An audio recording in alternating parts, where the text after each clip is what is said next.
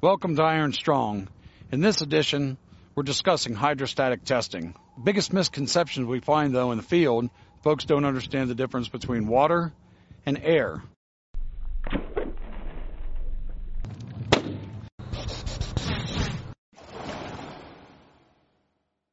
Hi, I'm Jerry Regula, product engineer for McQueen Ductile.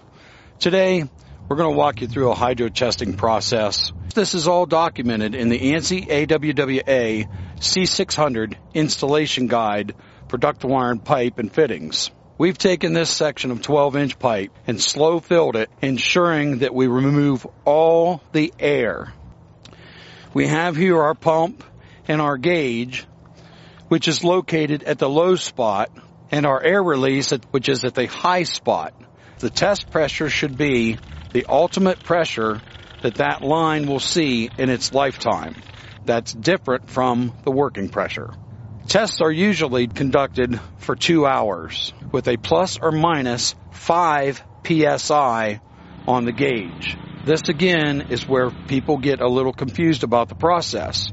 They focus too much on the pressure and not on the makeup water. Hydrostatic testing, the main thing again is air.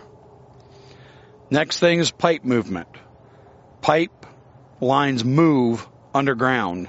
Think of it as a big accordion under the ground. As you pressurize it, and if that pipe moves just a little bit, the pressure will go down. For the purposes of this video and safety concerns, we're only going to 50 psi.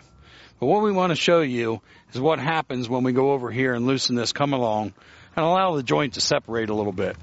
And as I loosen this, you can see the joint start to separate. You can see the spigot stripe starting to come out. That's good enough there. And we've dropped down quite a bit on the pressure gauge. We're not losing any water. The volume of the pipe has just gotten bigger, so the pressure drops. Measuring the makeup water is the key to success.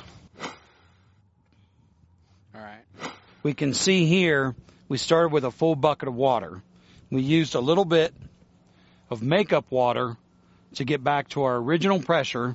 So now we have 2 quarts in this pitcher, so I can measure and refill. And I still have just a little bit of water, so I know it took less than 2 quarts of water to fill that pipe back up.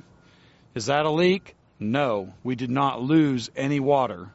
We just used our makeup water to get the pressure back up to the original pressure. It's all about the makeup water, not about the pressure.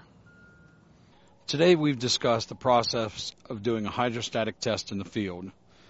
If you'd like a more detailed checklist, click the link in the video description below. And as always, work hard, work smart, and work safe.